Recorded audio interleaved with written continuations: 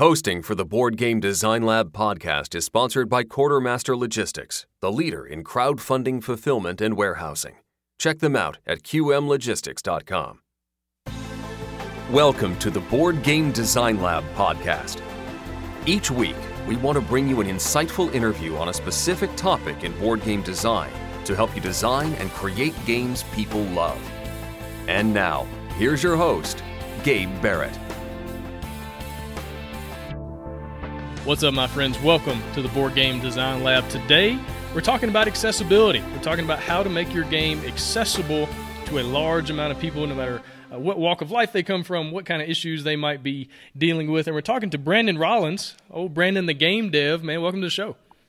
Oh, thank you very much for having me on. Yeah, man, I'm excited to talk to you about this stuff. You're a guy that I've been following for a long time. I read pretty much all your blog posts. I put your posts in the weekly newsletter for the BGDL, and so you're somebody that people have kind of gotten to know one blog post at a time. You run Pangea Games, and you've got one game you did, War Company, a while back, and now you've got a new one coming out that's on Kickstarter right now. I want to talk to you a little bit about that in a minute, but Brandon, what else is? Tell me a little bit more about yourself. Tell me a little bit more about your bio, how you got into games, all that good stuff. All right, my name is Brandon Rollins. I make games, and I write about making games. I live in Chattanooga, Tennessee. I made Warco. I did that in August 2016. That's when I kickstarted that. Highways and Byways is live on Kickstarter right now if you're interested in that. And the way I got into games was I got into games through Warco. Like, I had played, the basic board games that a lot of people are exposed to as a kid. You know, your Risk and Sorry and Monopoly and all that. I got really into hobby board games actually after I started designing my own, so about like 2.5 years ago. Gotcha. And so what kind of brought you in to really dive? I mean, you're about to do, you got your second Kickstarter going on. Like, what really drew you in? What'd you enjoy about it? What I enjoyed about doing my first game, I enjoyed just taking a creative project and completing it, just figuring out how to actually get all these wild ideas together, how to make it into a physical product, how to push that to people who are interested in it. And then over time, I realized that I just really like board games and that I really like making them myself and writing about doing that and helping other people do that. I very slowly, gradually became a part of the hobby board game general community that way. Yeah, definitely. Now, what got you wanting to do the blog? How did that get going? That was, I want to say I did that around October 2016. I just kind of wasn't sure what to do after Warco, to be perfectly honest with you. I had the intention of just making one game. I started that as an experiment just to write a little bit about the things I had learned in that year and a half build up about the business lessons and the game design lessons. And over about like 8 months, I finally found my voice, and I decided I'm going to write this specifically for someone who has not ever made a board game before, knows nothing about how to make a board game, and just talk them through everything they need to know to go from knowing nothing about it to a year or two down the road, they've got something self-published. Yeah, definitely. And I feel like you've had a pretty good response. I know, a lot more people are aware of you just because you've helped them. Have you found that to be the case where it just seems like a lot of people know you now, maybe not so much for your games, but for the help you've given them through the blog? Yeah, strangely enough, the blog is like eclipsed what I was doing with Warco and what I'm maybe even doing with Highways and Byways. Like, a lot of people know me first as the game developer and less through like the games. Yeah. Yeah, it's kind of interesting how that flows sometime. Well, cool, man. Well, I'm excited to talk to you about accessibility, but let's just get a good working definition. What would you say is accessibility, especially when it comes to board games? The basic idea of board game accessibility is just making a game that as many people as possible can enjoy. It sounds really simple at its core, but there is a whole lot that goes into doing that. Yeah, definitely. And I'm excited to kind of talk to you about some of the different avenues or different parts of the accessibility thing. Let's just kind of go through those one by one. These are some things you've covered on your blog in the past and just, talked about it from different angles. And I just want to hit some of the big highlights in this stuff. Let's talk about visual accessibility. What does it mean to make your game visually accessible to the gamers? If I may make a shout out first, yeah, if that's okay with you. Yeah. Before we get into accessibility as like a deeper subject, I want to just shout out Dr. Michael Herron of Meeple Like Us. He's the guy who introduced me through his blog to the whole idea of board game accessibility. And the way that I think about accessibility is extremely heavily influenced by his school of thought, what I consider to be his school of thought. Yeah, definitely. And then there'll be a link in the show notes to his website. If you want to check him out, you just go to BoardGameDesignLab.com and you can click the link to Meeples Like Us, and you can learn all the different, like kind of the bigger picture. This is going to be like a surface level conversation here. And if you want to go really in depth, go click on that link, and the good doctor will help you understand the much, much greater depth of accessibility. Very academic, but still very funny at the same time. Definitely. All right, so let's get into the visual side. What is the visual accessibility? So visual accessibility is making sure that your game can be played by people who are, say, nearsighted or farsighted, or also people who have color blindness, some sort of color vision deficiency. And these are the two really, really big ones. Okay, and give me a number. Give me a percentage of people do you know that suffer with some of these issues? Color blindness alone, I want to say, is like 1 in 15 people. Do you mind if I Google that really quick? No, go ahead, man. Yeah, it's like 8% of people, so that'd be about 15% 8% of men, 0.5% of women, which is pretty substantial. Right. So podcast example, you get a room full of 25 people, 2 of them are going to be colorblind. Usually they get red and green mixed up, but it's not always that. And you'll see a lot of board games, they'll have red pieces and they'll have green pieces, and there is literally nothing else to tell them apart. They've just got red and green, and you cannot tell the pieces apart at all if you're colorblind. Right, so let's talk through what are some of the ways that a game designer can help with this issue, can help people that maybe are colorblind. Like you said, 8% of people struggle with this. One of my really good friends is colorblind. So I mean, it's a personal thing. And all the games that we play, he'll look at the cubes or whatever's on the table, and he'll go, "Hey, is that red or green?" and if it's a competitive game, I tell him the wrong one. But if it's cooperative, no, that's just not nice. That's just not no, nice. I'm just kidding. But he struggles with it. And I tell you what, though, as a game designer, it's been very helpful to me because I can show him my designs and say, "Hey, tell me these issues. Like, when you look at these colors, what do you see?" And that's helped me actually make my designs better. And so, what are some ways that you've found are good ways for designers to help with that part of the accessibility issue? There's 3 ways that I can think of, and these first 2 alone will just save you tons and tons of time. The first one is look up a colorblind safe palette. You can find ones online. I believe there's a 7-color one and a 12-color one. We can link that in the show notes if you've got them later. Yep.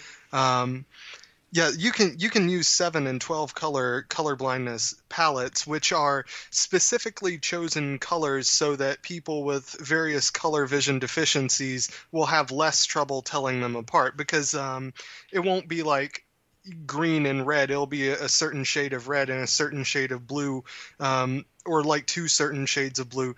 Ones that are really easy for people with various kinds of color vision abilities to tell apart. That's the easiest first thing to do. And I actually incorporated this into Highways and Byways. The whole board game is split up into 7 color zones, and those are just very slightly tweaked from the original colorblind safe palette that I was intending to use. Gotcha. Now, what else? Second thing is there are actual color blindness simulators that you can find online, and you can upload images of your game to these color blindness simulators, and it will give you a pretty rough idea of what people will see with various levels of color vision, like green-red confusion, as well as people who can't tell the difference between, say, certain shades of blue and certain shades of yellow. You can even do completely monochrome and see if it holds up too. Gotcha. And so what's the third way? Third one is you always want to have, if you can do it, you want to have like a symbol or something else that can help you differentiate things that have different colors. Like if you absolutely have to have a red card and a green card, you can have a little plus on the red card and a little like a little star on the green card so you can tell them apart. You can see a similar concept at work on stoplights in the United States. Most of them will put the red light on the very top of the light and the green one on the very bottom. Yeah, that's a great point. In some of the games I've seen do this really well, they have certain patterns. The red has stripes and the green has circles or something like that. And it makes it very easy, not only for colorblind people, just maybe for people that are playing games in low lighting.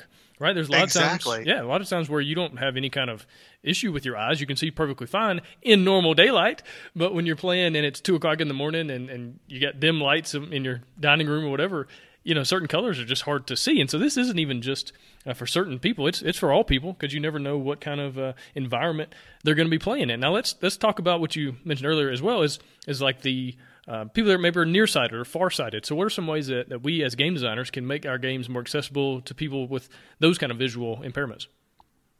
Use the biggest font that you can. Yeah, I mean, I know it's super simple, but just use the biggest font that you can. A lot of games I see will be using 7 and 8 point font. I'll try and use 11 and 12 if I can. Bigger is better, but sometimes you can't do that for cost reasons or space. I'd say unless you cannot avoid it, don't go under 10. Gotcha. That's a really good point. Now, are there any fonts that you know of that are maybe better than others, that are just easier to read or easier to see? You might want to fact check this one a little bit later, but I have heard that people with dyslexia are more able to read fonts that are like Comic Sans and Arial, because the letters are more distinctive. You can actually tell them apart a little more. So say serif fonts with the little I don't know exactly what you'd call it, but little extra bits on the letters, like those will translate better than sans serif fonts, which are just straight lines and simple curves. Gotcha. Well, folks, you heard it here first. Brandon the Game Dev says for all your font choices, you need to use Comic Sans. Whoa. Don't pin that one on me. Don't pin that one on me. Hey, at least throw in some papyrus. That's right. Makes your game more accessible that way. Good old Comic Sans. We finally found a good use for Comic Sans, is what you're saying. Yeah, that's exactly what I'm saying. Yeah, I'm going to stand by it. I own it. I own it. Awesome. Now, any other things we need to be thinking about from the visual side of accessibility? Those are probably the highest value ones. There's other visual accessibility concerns, but those are the really big ones. Gotcha. Okay. In that case, let's move on to the physical side. And what are we talking about when we say physical accessibility? So have you ever tried to pick up a piece off the table and you just cannot get your hands around it for some reason? Oh, absolutely. Yep. Yeah. It's stuff like that. Or have you ever had so many cards in your hand that you just can't actually hold them and read them at the same time? I don't run into that issue. I've got pretty big hands, but whenever I play with certain friends who, especially like females or my kids or whatever, who have very small hands, yeah, that's a struggle. Mm-hmm. So it's just a bunch of various things like that can make the game a little harder to use.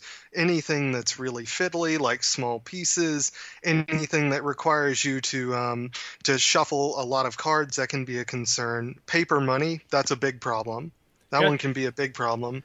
And anything where you cannot tell pieces apart by touch, too, that can be a physical accessibility concern.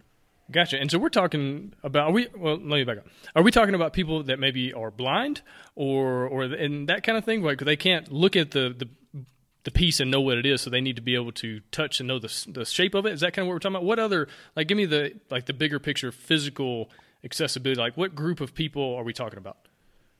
Generally, we're talking about people who, for whatever reason, cannot pick up your pieces or who are having trouble actually using the components of the game, who cannot actually physically interact with the game in a satisfactory manner. That can mean people with nerve damage in their hands. That's a thing that can happen. Or that could just mean you and me having trouble picking up cardboard coins off of the table. Gotcha. So people that struggle with motor skills, or just people who maybe have also been drinking a little bit too much during game night. That could also be... too. That's actually valid. That's a very valid point. Right? I mean, it's not every group, obviously, but there are some groups out there that partake in some adult beverages, which could lead to some interesting accessibility issues in your game. Oh, I already have enough trouble picking up pieces sometimes. No doubt. I find that if I can't pick up a piece, I will just put my hand on it so it sticks to it, and I'll just pick it up that way. Hopefully it's sticky enough. They use whatever kind of gloss or finish, whatever kind of finish that sticks to my hand. I just pick it up that way. But let's go back. You said paper money. So paper money isn't just, I shouldn't just hate it because it's terrible. I should also hate it because it's inaccessible. Tell me what's wrong with paper money. Anything that you have to shuffle around a lot can be a big problem when you're talking about accessibility. A lot of the problem comes with the fact that it is really, really, really thin. Yeah. That's one of the biggest things. But there's also, say, in a lot of games, if you have 1s and 5s and 10s and 20s, you can't tell them apart by touch. You might be able to tell different coins apart by touch, but you can't usually tell the bills apart by touch. This is also a problem with US money, US dollar bills and $5 bills and so on. Yeah, no, that's a great point. Now, what are some of the ways that designers can overcome some of these accessibility issues? If you're using paper money, it's better to just go ahead and spring for punchboard coins instead. And so if you do that, another thing is, say, punchboard pieces can be trouble too. If you have the cash for it, cubes are better. Little plastic cubes are better because they're less fiddly, or wooden cubes, or even like those big chunky tokens like they've got in Splendor. Those are good. But if you can't do that, just get punchboard that is, say, 2.5 millimeters thick instead of the 1.8 that's default. This one you'll actually notice is in Patchwork.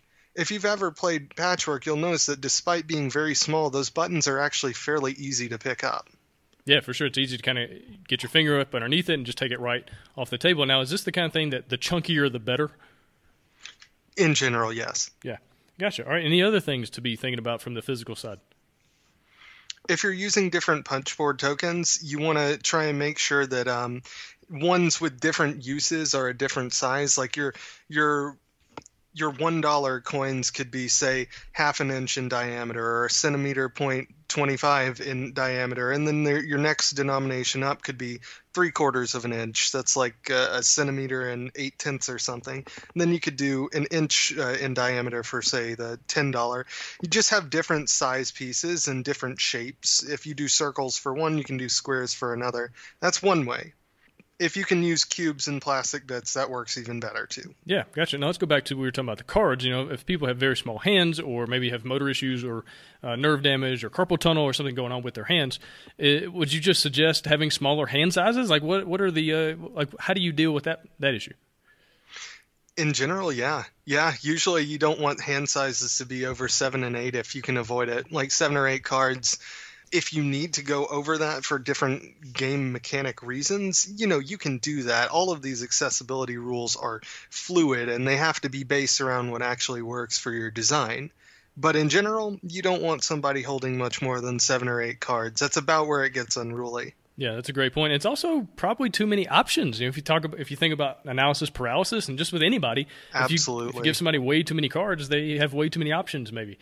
And going back to what you just said, again, all of this stuff we're talking about, there is no game that does all of these. Like, it's not possible to be fully accessible to anyone and everyone. It's just not possible. But I think the biggest thing... It truly is. Yeah. The biggest thing is just to do the best you can with what you have. And I think being aware. I think that's really what the big overarching concept of this show is.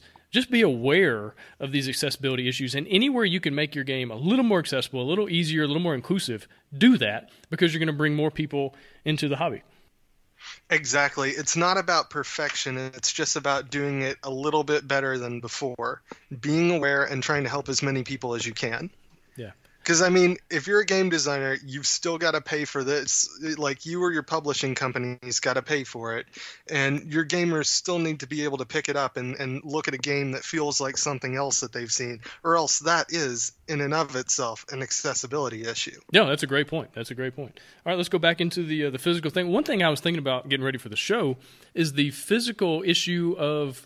Well, maybe you're just not a very tall person and you can't reach the other side of the board. Like, if the board's really sprawled out and there's a lot of stuff going on, if you can't reach the other side of the board just because your arms aren't very long or whatever, there needs to be some kind of system where your game makes it very easy for other players to kind of help you do that. And so I think one thing that you mentioned in your blog was having reference numbers on the board. So if you have a big grid, is make sure, almost like chess, you have reference numbers. Someone that maybe can't reach G7, they could say, hey, move my piece to G7, and it just makes it so much easier than them saying, okay, move it up, no, left, no, up, no, not that, I'll just get up and walk around the table, right? And that kind of ruins the flow of play. And so talk to me a little bit about that and any other ways that we can make a game more physically accessible. Grids and landmarks definitely do help. Sometimes it doesn't make sense to have a grid on a board, but if you have something, say a board that represents a physical landscape, if you have a landmark, you can say, that piece next to the volcano, can you pick that up and move that to next to, let's say, the river or some other physical feature? That makes it a little bit easier when you have defining features like that. Yeah. You have to strike a subtle balance to where your pieces are big enough to be handled easily, but not so big that they're unwieldy. Like, I can't think of a very good reason to have a board over bigger than the size of a poster board, for example. And that's like 28 by 22. I have no idea what that is in metric, but it's something that you can kind of just barely get your arms around if you're trying to hold on to it. Yeah, definitely. And I think, going back to what we were saying earlier, it also helps with just the fiddly nature of things. When you've kind of approached it with this mindset, this isn't just about accessibility for people maybe with a disability or some kind of disadvantage. It's also just making your game better in general, because games in general just probably don't need a board that big, right? And games in general don't need paper money. And so it's not only a accessibility for certain people, it's just kind of in general. And so if you can get rid of any fiddliness, if you can get rid of any of these things in your game, just in general, it's going to make the game better. Oh, also it's going to make things more accessible. And so, all right, let's move on to the mental side of things. What does it mean to make a game mentally accessible? So there's a lot that goes into that, and this is probably the biggest minefield because it is so hard to make a game mentally accessible if it is a heavier game. Mm-hmm. You want to make sure that you're not causing people to memorize anything more than is necessary. You want to make sure that people don't feel like they're tied down in choices unless that is critical to your gameplay. Basically, you don't want it to be more complicated than it has to be. Yeah, definitely. And I think one thing you mentioned on your blog was having a simple version of a game, a way to play your game where it's not as complex as the full game, offering rules to kind of draw some things back, to kind of eliminate some extra rules, extra fiddliness. So talk to me a little bit more about that, like having a simple version. So if you have a simple version of a game, one thing that you can do is, like, if your game normally runs a couple of hours and you have to, meet several conditions to actually get through it, you can just cut the time short, cut out some of the extra stuff, and just get to the absolute core of the game. It doesn't even have to be its most competitive. It just has to be enough of a straightforward game that can be played for people to get an idea of what it's like for later. One example, a really simple one, is, say, in Carcassonne, a lot of people play with farmers, and the scoring on that is significantly more complicated to explain than roads and cities and the monasteries. You can completely leave that out. In fact, I believe it's an expansion on the base game. I'd have to double check the rules, but you can leave that out. You don't need that to play the game, and they even say that on the rules. This is optional. Yeah, definitely. And now I think this is one of those things where game designers tend to shy away from it because they think, well, why would anyone want to play the simple version? And if you watch reviews, so many reviews I've watched online of different games, the reviewer says, yeah, there's these simple rules, there's the quick start rules, whatever. You can just throw those away. You can just jump right into the more complicated stuff. But not necessarily, because that's not everybody. There's a lot of people that have different things going on, and they really need those simple rules, or the simple rules, even if it's just to kind of get familiar with the game at first. So maybe they play a game or two in the simpler way, and then they move on to the more complicated one. So don't just shy away from it because you think nobody's going to use it, because I promise, if your game sells to any number of people, any kind of large number of people at all, there are going to be people there that really wish there was a simpler way to play to kind of get used to the gameplay. Exactly. If a game is family weight or heavier, there is probably an opportunity to make a simple version of the rules somewhere. And, like, again, if a game is family weight or heavier, there's going to be like this 15-20 minute period of time that's practically unavoidable where players are learning the game. They don't know how to strategize. They don't know all the rules, and they're just still figuring it out. A simple version of the rules for the first time, for those who choose to use it, can really help them. Yeah, definitely. Now let's talk about the conditional rules. Like, I think that's one thing a lot of games run into, is that they have so many rules, if then that kind of situation. So how do you make that a little bit easier, make it a little bit more accessible, just kind of getting rid of those? One of the easiest things I can think of is just have some kind of physical marker that shows that the conditional is there. Say if you have a fictional mechanic where your army is hungry or something, you have a little token that says hungry, attack -3 or something like that. A really simple physical reminder can go a long way toward freeing up that space in your head where you're trying to make game calculations. You don't want that to be tied up with petty things like trying to remember conditionals or trying to remember small rules. Yeah, it's a great point. I think this is a place where player aids and kind of player overview stuff, maybe on the back of the rules, or if you can give each player a card with just kind of the general conditions of the game, I think that goes a long way. Absolutely. I think it's worth remembering that there's something called the 5 to 9 rule, or 7 plus or minus 2 rule, wherein people can only remember so many things at once, and that's like between 5 and 9 things. And once you get past that, just like they just start forgetting things. Yeah, that's a great point. And again, this is not just accessibility for a certain group of people. That's just all people. Just make your game more accessible to everybody. That's everybody, yeah. Definitely. All right, any other mental accessibility things we need to talk about? Those are the most straightforward ones. One last thing about that. A lot of making games mentally accessible is just making sure you streamline your design and you don't have anything in it that you don't need. You want to take out everything in your game that doesn't actually make the statement you're trying to make. Yeah, definitely. And again, that gets back to just general design advice. All right. Yeah, so, this is basically good quality assurance tips too. Yeah, for sure. Now let's go into the emotional side. What does it mean to make a game emotionally accessible? There's a lot that goes into that. It can be anything from an emotionally inaccessible game could have, say, a theme that is really upsetting to a certain group of people. War can do this for a lot of people. When you have, say, a theme of colonization, that can really strike a nerve with certain groups of people who really don't want to see that or act that out. It can be something like the game itself making you mad, having a big problem with runaway leaders, Monopoly, having a big problem with say kingmakers or just bad team dynamics, stuff like that. Yeah, definitely. So basically anything that makes a person want to flip a table. Pretty much. If a game makes you want to flip a table, then that probably means it's got an emotional accessibility problem. Right. And again, it goes back to, okay, if your game needs to have this theme, like that's really the experience you're going for, then great, make that game.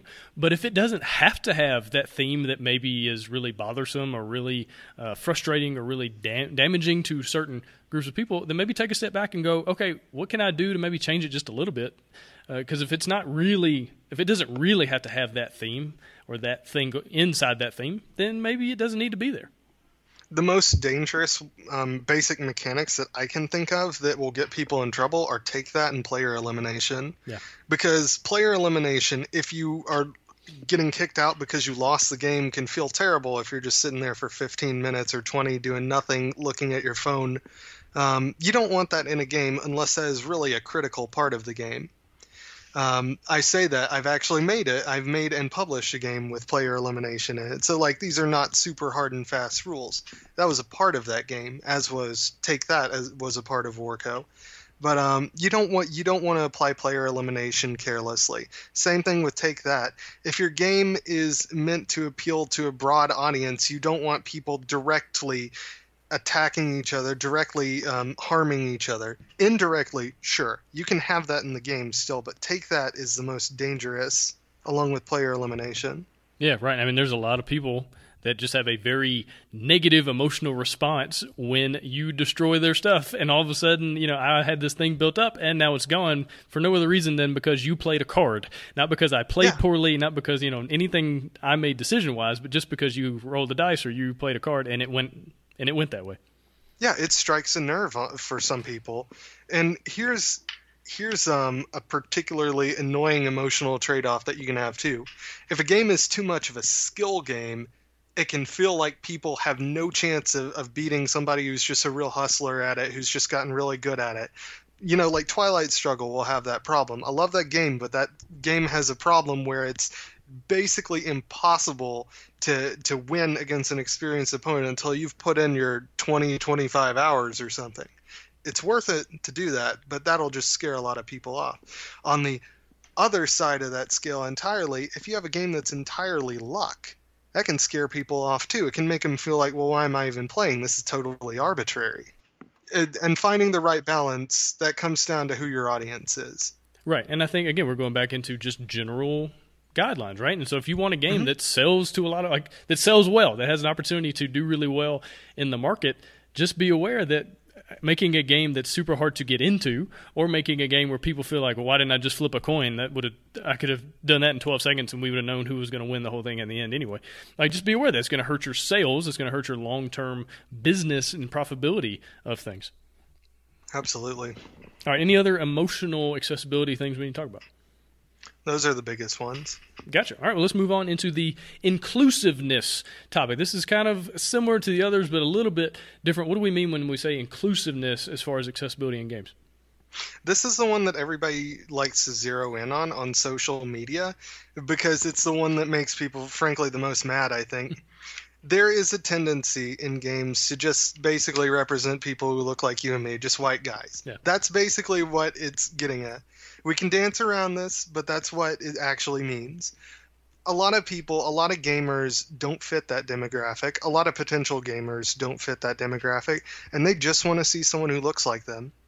That's it. I mean, it's really that simple. It's just cool to see someone who looks like you represented on a game box or as a cool character in a game that you like. Yeah, for sure. That's a lot of it. Absolutely. Now, I've got 2 little girls, and my children are Honduran, and so they are brown. You know, they are not white like I am. And so I know, you know, I've played different games or just played with, you know, Barbie dolls and different things, you know, playing with them and having fun. And they would much rather have a little brown Barbie doll than a blonde-haired, blue-eyed white Barbie doll, because they don't relate to that. And this is a doll. This is just a little toy. And so, you know, scale that up to people who are 25, 35, 55, however old, and it's the same thing. We want to see ourselves in the game. And so if you're playing, especially games with lots of theme, where you're a character in a story, and maybe you're a knight or a warrior, you know, whatever, you want to look at that and go, okay, this is me, at least for the next 2 hours. This is the character I'm playing, and you want to be able to relate to that. So let's talk about some of the ways that we can make it just more inclusive, just in general in games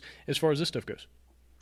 General rule of thumb, if you're depicting people in a game, and unless you have a really, really, really hard and fast theme reason not to, just try and depict people who look different than you. Just try and depict a whole bunch of different kinds of people on your box and different types of people in your art.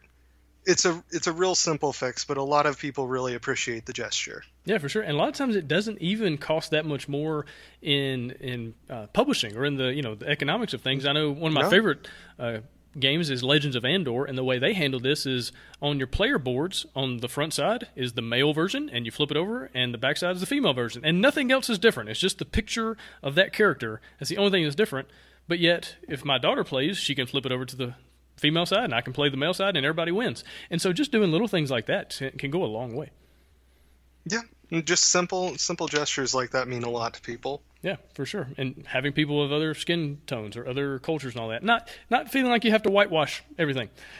So any other thoughts, any other advice as far as the being inclusive and that kind of thing?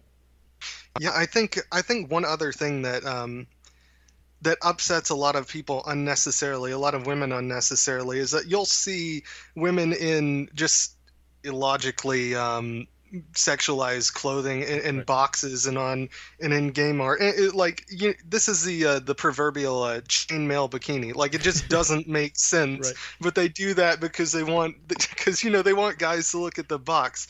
It's silly because you might be getting a handful more guys to buy something, but you just burn a lot of women just by doing that. You just upset a lot of women unnecessarily by doing something like that. Yeah, definitely. And you also upset a lot of men who are very, I've got daughters, and so I am very aware of this kind of stuff now, because I have these 2 little girls growing up in a world that in a lot of ways says you need to show certain parts of your physical body to be noticed. Right. And so I don't want that. I don't want that world. And so when I see that, go ahead. It's probably upsetting to see as a father of 2 little girls. Yeah, definitely. And we live in that world right now. And so anytime I can not give my money to someone who is actively pursuing that that thing, I mean, it's just kind of one of those things that it just seems like it needs to be gone. Like it shouldn't really be a thing anymore. It's still sticking around. I understand sex sells, and that it's a marketing thing. I get it. But this is 2018, and so things are different now.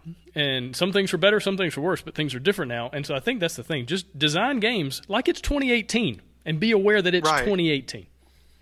To me, my selfish thing here is just please don't make me embarrassed to pull out a game in front of my girlfriend. That's my selfish rule right here. Or my grandmother, for that matter. Or like my family, because a lot of my family is starting to get into gateway games because I've gotten into this, and I don't want to, leave behind a perfectly good game because of something like that. Yeah, definitely. Again, that's not necessarily someone who has visual impairments. We're just talking about general accessibility for all people. All right. Any other thoughts on the inclusiveness stuff?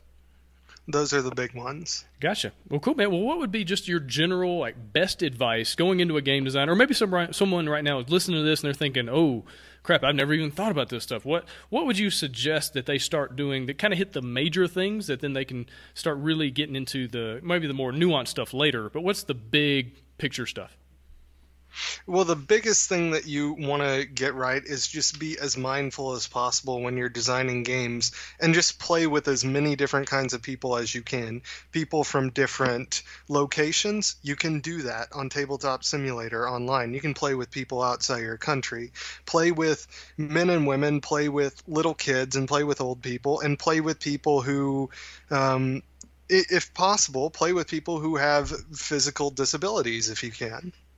Yeah, that's great advice. The bigger your demographic of playtesters, right? The more demographics you can have, the better off your game is going to be. As I mentioned earlier, I have a very good friend he's colorblind, and so when he plays my games, he sees things very differently than I do, and so I'm able to take his advice, his ideas, his wisdoms, and make a better game because of it. And so just finding different kinds of people and saying, "Hey, here's my game. What do you think? Can you see everything? Can you reach everything? Is everything easy to pick up? How does the box art make you feel?" All those things, because that's going to go a long way in the marketability, the profitability of a game. It's more than just being politically correct or anything like that. Mm-hmm. We're talking about economics. We're talking about money. No, there is a hard economic incentive to get this stuff right. And I've actually done an article for Michael here and for Meeple Like Us. It's like 10 really quick, easy accessibility wins with the subtext that these are cheap ways you can make your game more accessible too.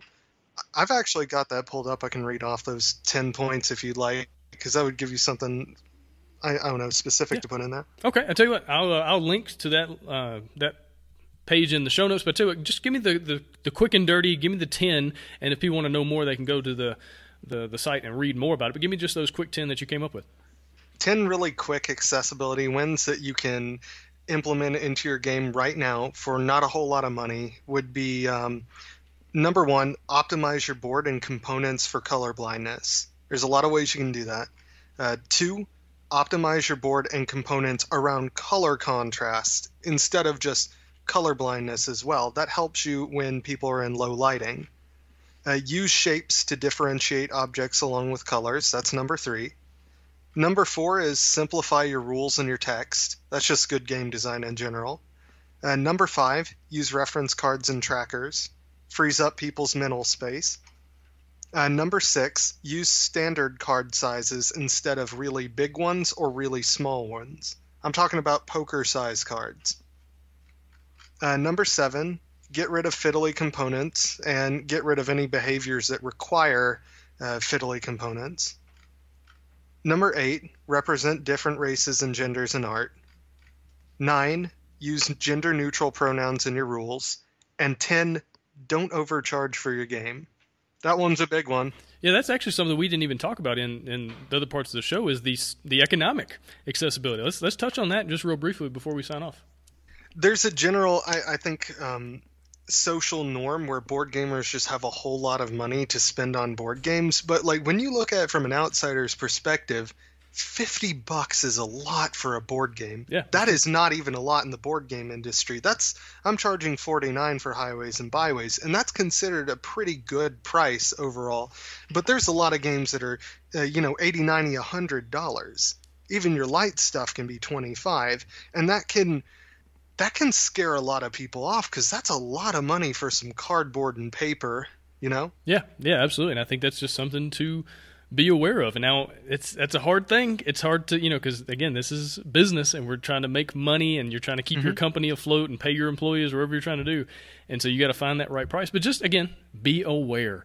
Be aware of these different things and operate and design based on that awareness. Because just in doing that, just in being aware and designing out of that awareness, it's going to take us so much farther than we have been in the past. Well, Brandon, awesome, man. You got Highways and Byways on Kickstarter right now, and so I really appreciate your advice on all the accessibility stuff. But tell me about your game. Highways and Byways is a 2 to 4 player game. It's a family game, kind of a casual board game, and it's all about taking long road trips in the United States of America. The game is essentially a race game. You plan your vacation and you finish before anyone else. And you do this with you can do this with a little bit of like card drafting, some hand management, and point-to-point movement. Very cool, man. And so I'll have a link to that in the show notes as well. So if that's the kind of game you want to check it out, find that link, find Kickstarter, find Brandon's game. Awesome, man. I really appreciate you coming on the show. We're about to head over into a bonus round. We're going to talk about playtesting. Brandon's written a ton of different articles about playtesting. He has some really good ideas and approaches that he takes with playtesting. I want to dive a little deeper in those. We're going to do that over in the bonus round. But, man, really, thanks again for coming on the show. Good luck with your Kickstarter and good luck with everything else you got going on right now. Oh, thank you very much, and thank you for having me on. Thanks for listening. Hosting for the Board Game Design Lab podcast is sponsored by Quartermaster Logistics, the leader in crowdfunding fulfillment and warehousing. Check them out at qmlogistics.com and find all sorts of game design resources, bonus material, and chances to win free games at BoardGameDesignLab.com. And until next time, keep designing, keep playtesting, and keep creating great games. Did I mention keep playtesting?